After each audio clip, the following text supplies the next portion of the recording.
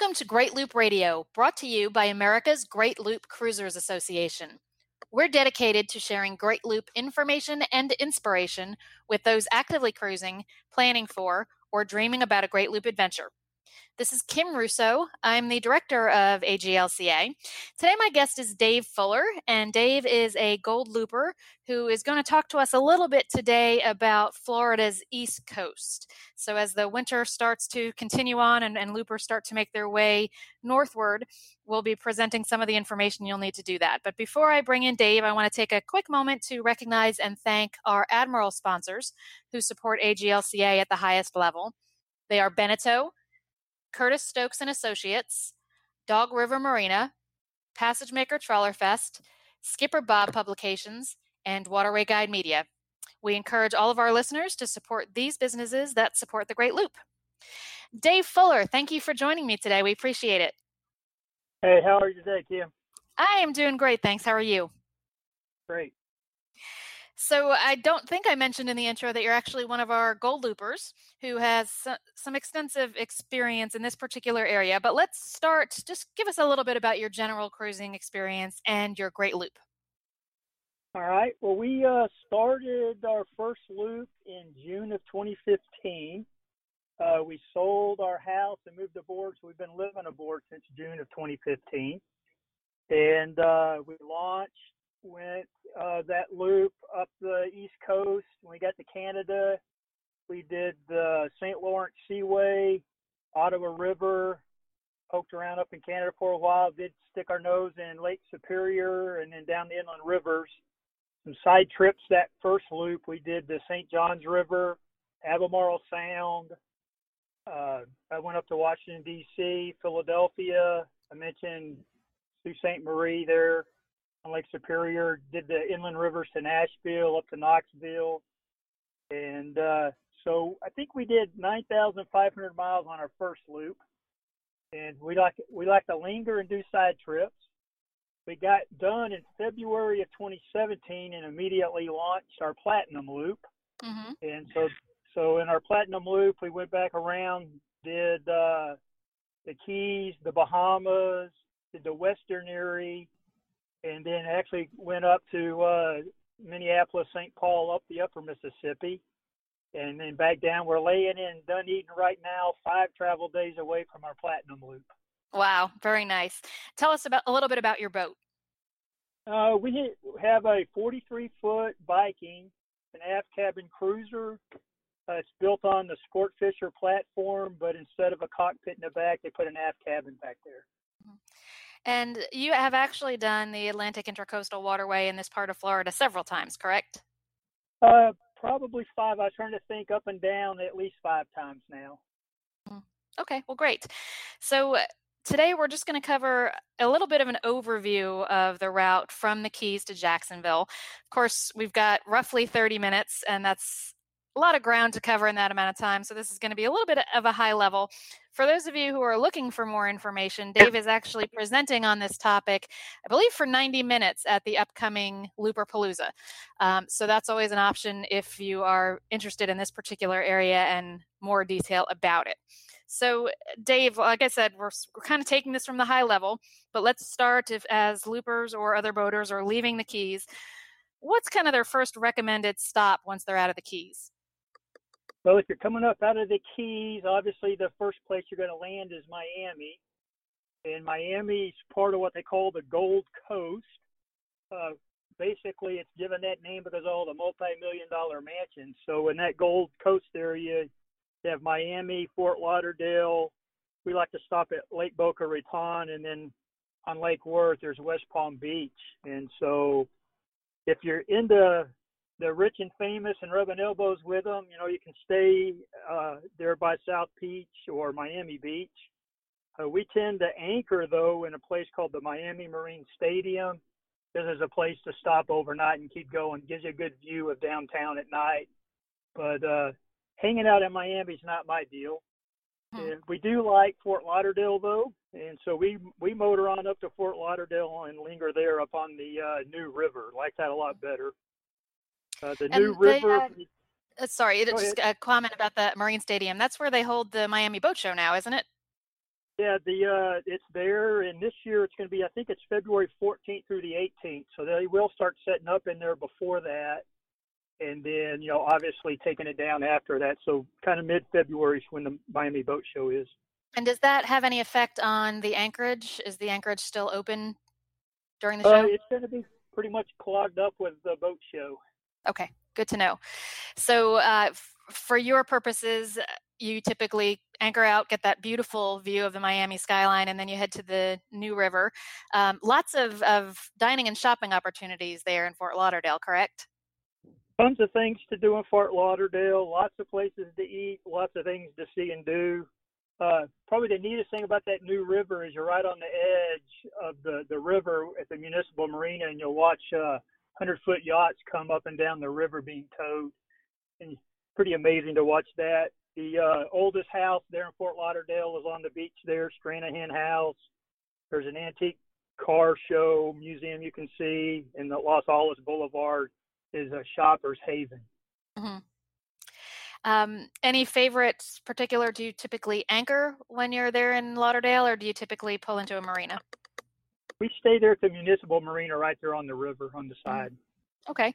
And for you, how many days do you typically stop in Fort Lauderdale, or is it just an overnighter?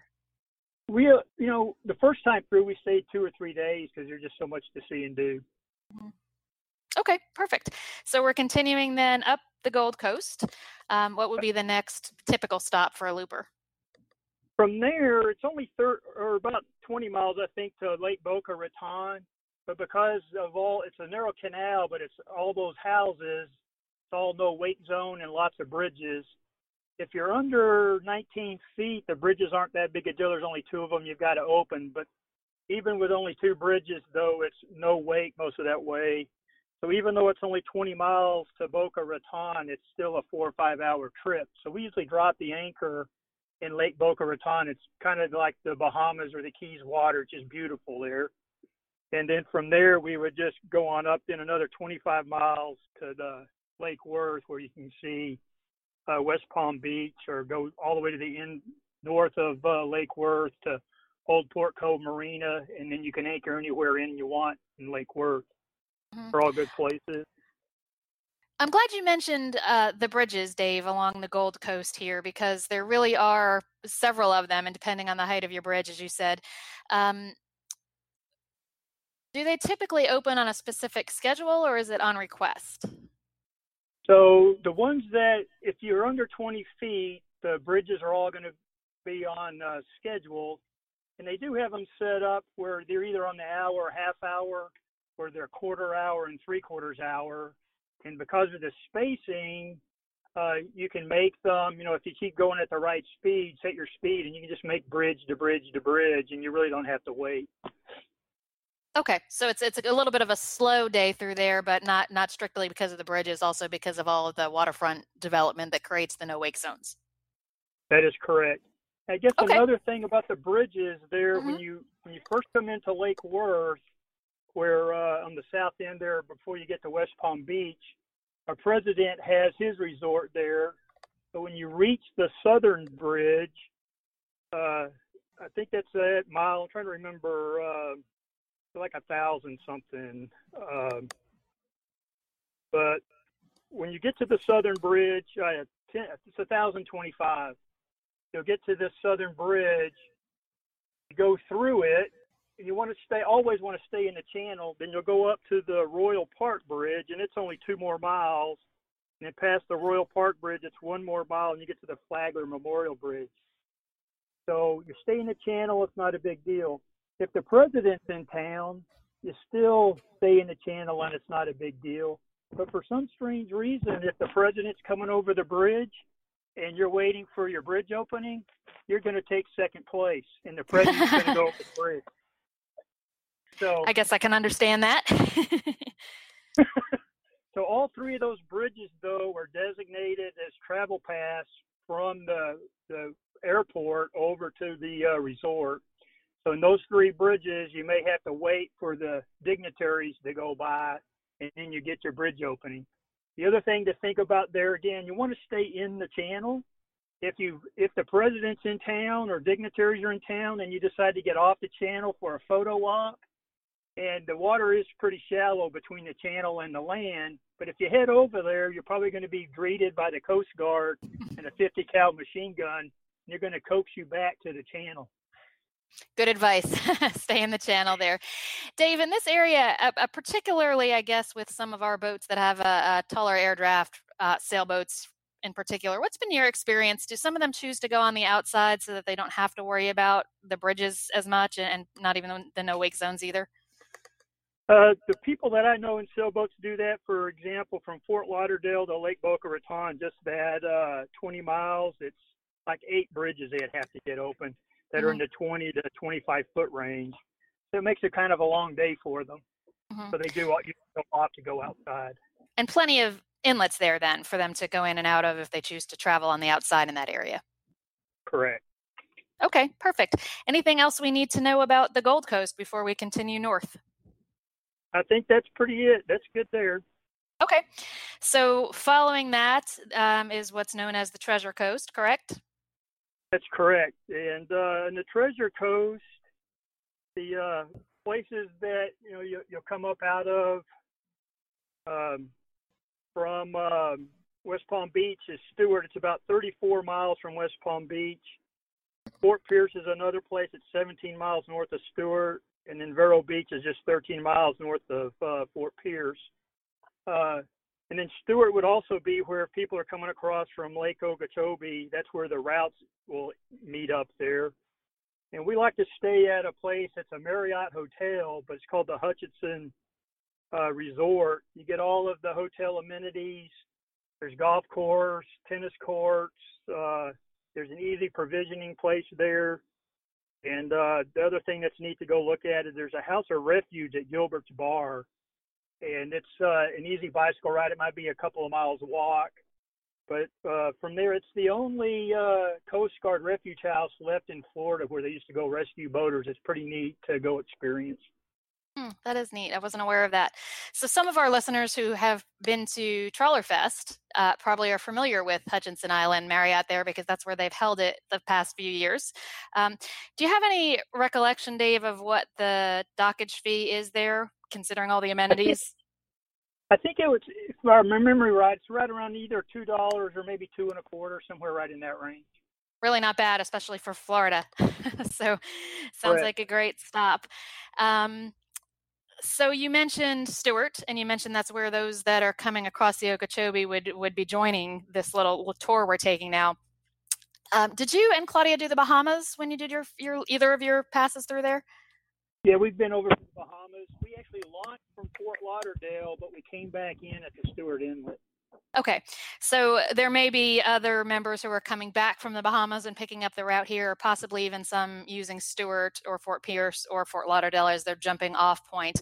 And on next week's Great Loop Radio, we're going to cover going to the Bahamas. So for those of you who are kind of wondering how that fits into this piece Dave is telling us today, we'll be covering some more of that next week. So Dave, go ahead, tell us a little bit more about the next stops on the Treasure Coast.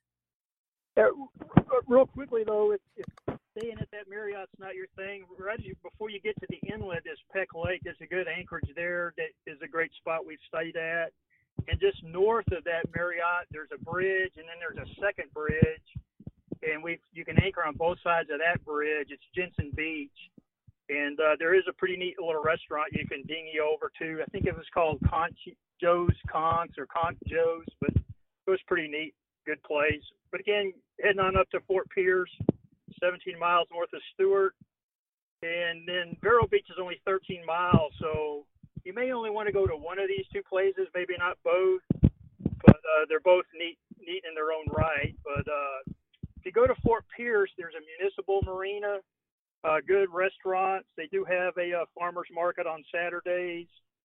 The one thing about that municipal marina, a lot of people seem to have problems with the power. And so we're one of those. When we hook in, it trips the shore power right away. Across the ICW from there is a brand new marina called Causeway Cove. We stayed at both of these places. And for some reason, that brand new marina, we don't have a problem. So you can plug in there, no issues. If you go to Causeway Cove, there is a little county aquarium and a history museum that's pretty neat. That's just across the road from it. But probably for me, the best thing to do, whether you go to the municipal or to Causeway Cove, is the Navy SEAL Museum, and then there's a McClarty Treasure Museum. You might have to rent a car. It's probably 5 or 7 miles by a bicycle to go visit both of those places. And that Treasure Museum, it answers the question, why is this called the Treasure Coast? Mm-hmm. Wonderful. Go ahead. No, go ahead, Dave. At Vero Beach, the other thing that's kind of interesting, you don't have to wait for New York City to go to a nice play. There's a Riverside Theater in Vero Beach, and believe it or not, it's Florida's largest professional theater. They do have it's season right now, in season, and they have shows there all the way, I know, through March, and I think they go through April. So you could go to their website and stop at Vero Beach and catch a play. At Vero Beach is actually also a pretty popular place for blue water cruisers to kind of hang out at certain times of the year. So if you're considering that as a potential next adventure, you can certainly find some in Vero Beach and pick their brains a little bit as well. Anything else on the Treasure Coast, Dave, that we should make sure our listeners know about? No, I think that's it for me. Okay. We're going to take a quick break and play a message from one of our sponsors. When we come back, we will continue northward on the Atlantic ICW through Florida. Back in a moment. AGLCA Admiral-sponsored Dog River Marina is located at the mouth of the Tenn-Tom Waterway in Mobile, Alabama, only 22 miles from the Gulf of Mexico. The marina encompasses 95 slips, 80 of which are sheltered. They offer a ship store, courtesy car, rental cars, 24-hour guard service, and shore power. The complex's full-service repair facility is staffed with highly trained personnel to handle everything from simple repairs to complex overhauls. For more information, visit www.dogriver.com. We're back on Great Loop Radio. My guest today is soon-to-be Platinum Looper, Dave Fuller. And Dave is sharing with us some of his favorite stops and places to see and things to do along Florida's East Coast. So we've kind of covered the southern part. Right when we went to the break, we were moving into what is known as the Space Coast. And I think most people probably know why that's called the Space Coast, but why don't you go ahead and fill us in on it, Dave? Well, one of our presidents in 1960 gave us a mission to make it to the moon, and so we call that the Kennedy Space Center now. And so it's where NASA hangs out. So Cape Canaveral and areas along this place for us would be Cocoa, Titusville, New Smyrna Beach, and Daytona Beach, kind of are the four places to see and do here. As far as for us at Cocoa Village and Titusville, if time is an issue, you might just go to one of those two places. And for me, if I was going to pick one or the other, I'd probably go to Titusville.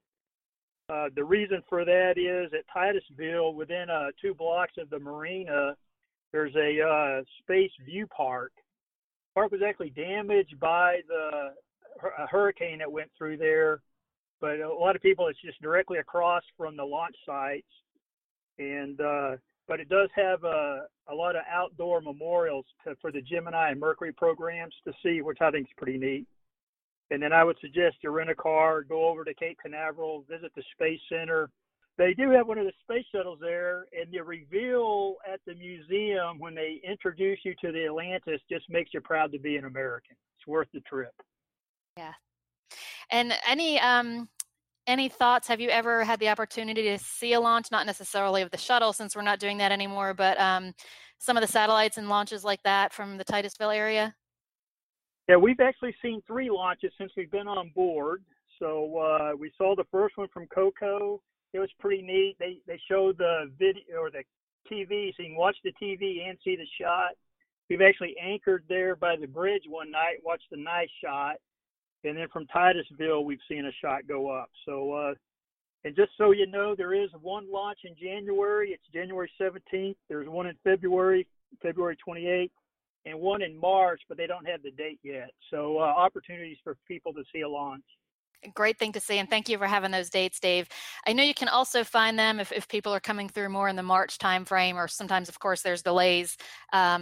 you can Google that, and there's a NASA website that has all of the launches that are coming up. So definitely, if you possibly can, try and time your trip so that you can catch one of those, because it really is a spectacular sight. How many days would you say, Dave, would people want to spend on the Space Coast? Given, everybody's tastes, of course, and travel speed are different, but roughly how many days would you say it would take to do that portion of the route? Well, for that, to get there, a day to travel, and then it's at least a day over to the Space Center, and maybe another day just looking around the town. So I would say 2 or 3 days at least. Okay. And then the other thing that's there is only about an hour away, but if you're going to be that close, it is a magical place in the middle of the state there, and go see the Magic Kingdom, Disney World. We've had some of our Looper families, of course, make that inland trek a little bit, and asked one of the Looper kids what their favorite stop on the Loop was, and that was their answer, which was probably the first time I had heard Disney World is the best stop on the Loop, but it certainly applies if you're going to take that hour or so drive inland. Yeah, I think it's the closest place on the Loop, so it's only about an hour from Titusville. Okay, great. Anything else about the Space Coast we need to know? Well, if you keep going, it's 32 miles to New Smyrna Beach. It's just another small community. It's an artsy community, a lot of art galleries. And then 16 more miles will get you to Daytona Beach. And this year, the race that kicks off the racing season, Daytona 500, is February 17th, if you're into that. It also has the Motorsports Hall of Fame is there, and obviously Daytona Beach are all big draws. There is a marina there over on the port side of the ICW. We've never stayed there. We typically just anchor out by one of the bridges and just hang out and keep going. Okay. So lots to see and do. Lots of towns and ports in pretty close proximity. So I guess this is an area where you might have to do a little picking and choosing, or allow plenty of time and have some very short travel days. That's correct. Okay. And then the final piece, if you will, of this segment we're talking about today is what's called the First Coast. And I guess basically, Dave, that starts a little bit north of Daytona and kind of goes to the Georgia line. Correct. Yeah. So in this area, when you leave Daytona Beach, it's about 28 miles to a place called Palm Coast, and then 25 miles from there to St. Augustine, and then 30 miles to Jacksonville. And I would suggest people stop at Palm Coast. There's 3 marinas that you can choose from, and there's places to anchor also. But one of those marinas is called Hammock Beach Resort. It's another resort area. You can stop there. You can stay in the marina, but they'll have a van to come pick you up. The resort's actually a couple of miles north, but at that resort, it's golf, tennis, swimming pools galore, a hot tub that's probably twice the size of most people's backyard swimming pool. They have an indoor pool, tennis, table tennis, pool tables, you name it, they got it. And then the other place is 7 miles north of that. It's a place called Marineland Marina. I can't remember if you stay 2 days or 3 days, but maybe just 2. You get free entrance to Marineland, which is the very first. They call it an aqua marina, where they used to do dolphin shows. They actually don't do shows anymore, but they do still train dolphins. You can interact with the dolphins. They got sea turtles there, and they've got some sharks there. So it's kind of a neat place. But the real reason I suggest you lay up at one of those couple of places, though, is so the next day when you get to St. Augustine, you can time your arrival. At St. Augustine, you get quite a bit of current ripping through there, can make docking a real hazard. And so if you stop at one of these places, it's only 25 miles to St. Augustine, you can time your arrival at either high tide or low tide.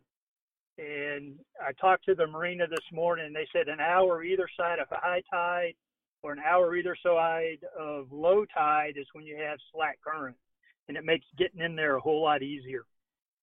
So I would suggest lay up, figure out when high and low tide is, and time your arrival to St. Augustine accordingly. That's great advice, because here in Charleston, we have that same issue with currents. And even for people who are very familiar with the area and the docks and the currents that come through, it can be very challenging to dock. And most of the locals also plan their coming and going from the dock for slack current. So for those of our members who this is kind of their first time in areas with lots of current, if they're coming from the lakes, great advice to try and arrive when it's not going to be ripping through there quite as quickly. And St. Augustine, of course, is another stop where there's lots to do, right? Yeah, St. Augustine, I would say is probably worthy of a week stop, and because there is lots to see and do. My suggestion would be if you go to the municipal marina, there when you walk off of the dock, there's a little putt-putt golf course, miniature golf course there in a little building, and you can buy tickets to what they call the Red Train. It's a 90-minute hop on, hop off. Hop on the train and don't get off and get the whole lay of the land. It's about a 90-minute ride, and it actually has about 20 to 25 stops, but go all the way around, get the whole history, figure out what's going on, and then from there you can figure out where you want to hop on and where you want to hop off. So, but you've got a fort, the oldest school, the Fountain of Youth, there's chocolate factories, there's distilleries, there's a brewery, there's the Ponce de Leon, there's museums galore. So the other thing about the Red Train, if you take that, the train doesn't go over to the lighthouse, but you can get a van to drive you over there and go up and down the lighthouse and look at that area. It's pretty neat. And then they'll also take you to the alligator farm and come pick you back up. And the alligator farm's kind of interesting. They have every species of crocodile and alligator in the world at this place. And you can watch them feed them. There's feeding times. They've got other other reptiles and birds are in there. And you can also zip line over the alligators if that's your thing. So Wow. Lots to see and do. So probably, yeah, go ahead. I was just going to say there are lots to see and do, lots of restaurants, but I would say, a week and you still won't do it all. Wow. Okay, great. So probably the last stop then on the First Coast as you're coming through, of course, called the First Coast because St. Augustine is the nation's oldest city, I believe, would be Jacksonville is probably your last stop in this area. So any thoughts? We only have a couple minutes left, but any thoughts about Jacksonville and a stop in that city? Yeah, what I would say there is Jacksonville, there's a free dock, go 30 miles north of St. Augustine. Right before you get to the St. Johns River and be in a Pablo Creek, again, that's a pretty high current area, so you might want to time your arrival there for an ebb and ride the current to get to the St. Johns. Another warning is they did move the channel on the ICW about a year ago. So if you got older charts, your chart's going to be wrong.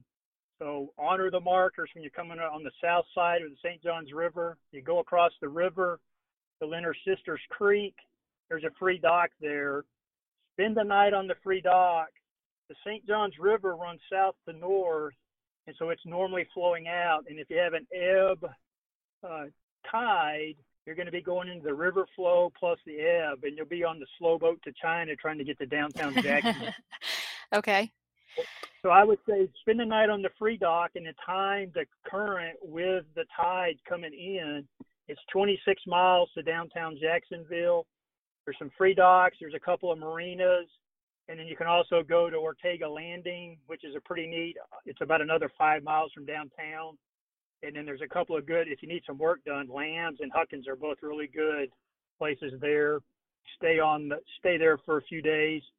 If you want to go down the St. Johns River, which I would suggest, from Ortega Landing, you'd go to Green Cove Springs, which a lot of people use as their mailing address. Mm-hmm. Palatka.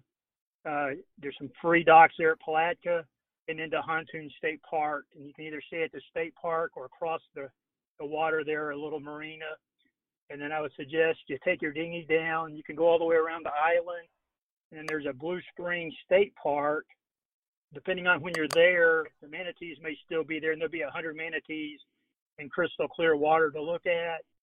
If you get there a little bit later into March and past that, the manatees will be gone, and then they allow you to swim in that same water. So I would, so 4 days from the free dock to downtown, again to Green Cove Springs, Palatka to Huntoon, and then a day there to look around, and then 4 days to get back to the free dock. Yeah, the St. Johns River is certainly one of the more popular side trips because of the wildlife and the beautiful springs back there. Dave, we're pretty much out of time. Any final thoughts or suggestions that you want to add about the East Coast of Florida? I'll just conclude with from Miami to Jacksonville is about 350 miles.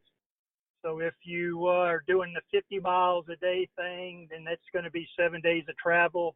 If you're doing 25 miles a day, because a lot of these are really small deals, you can kind of count on 14 days. If you spend a week in St. Augustine, that'd be 21 days. And then a handful of days for seeing other places. So you might budget, 25 to 30 days to get from Miami to Jacksonville. Great. That's very helpful. And especially because it sounds like in this area, there's really something for just about everyone, regardless of what your thing might be. So, Dave, we appreciate you sharing that with us. As I said at the beginning, anyone who's looking for more information about this particular area is certainly welcome to register for Looperpalooza, which is coming up in about 3 weeks. The route briefing is on the Friday of the Looperpalooza event, which I believe is January 25th, if I'm not mistaken. Registration is open for that on the greatloop.org website, and Dave will be presenting for, I believe it's 90 minutes on this exact area that we just covered. Could only give you an overview today. So, Dave, thank you again for joining us. We appreciate it. All right. You have a great day, Kim. It was a pleasure. Thanks so much. And to our listeners, thank you for joining us. We'll be back next week with another episode of Great Loop Radio. Until then, safe cruising.